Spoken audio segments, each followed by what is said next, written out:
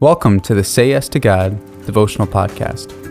Jealousy, June 28th. Now Korah, with Dathan and Abiram, and On, took 250 prominent Israelite men who were leaders of the community and representatives in the assembly, and they rebelled against Moses.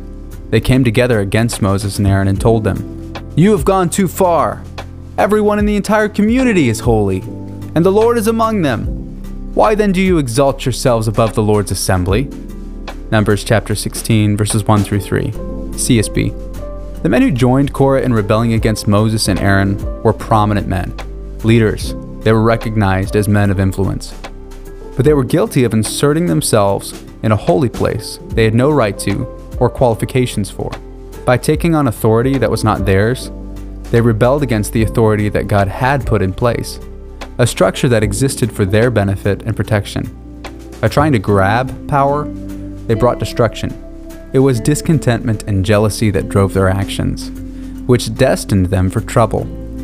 Though breaking through boundaries that God had set in place appeared liberating, it didn't bring freedom at all.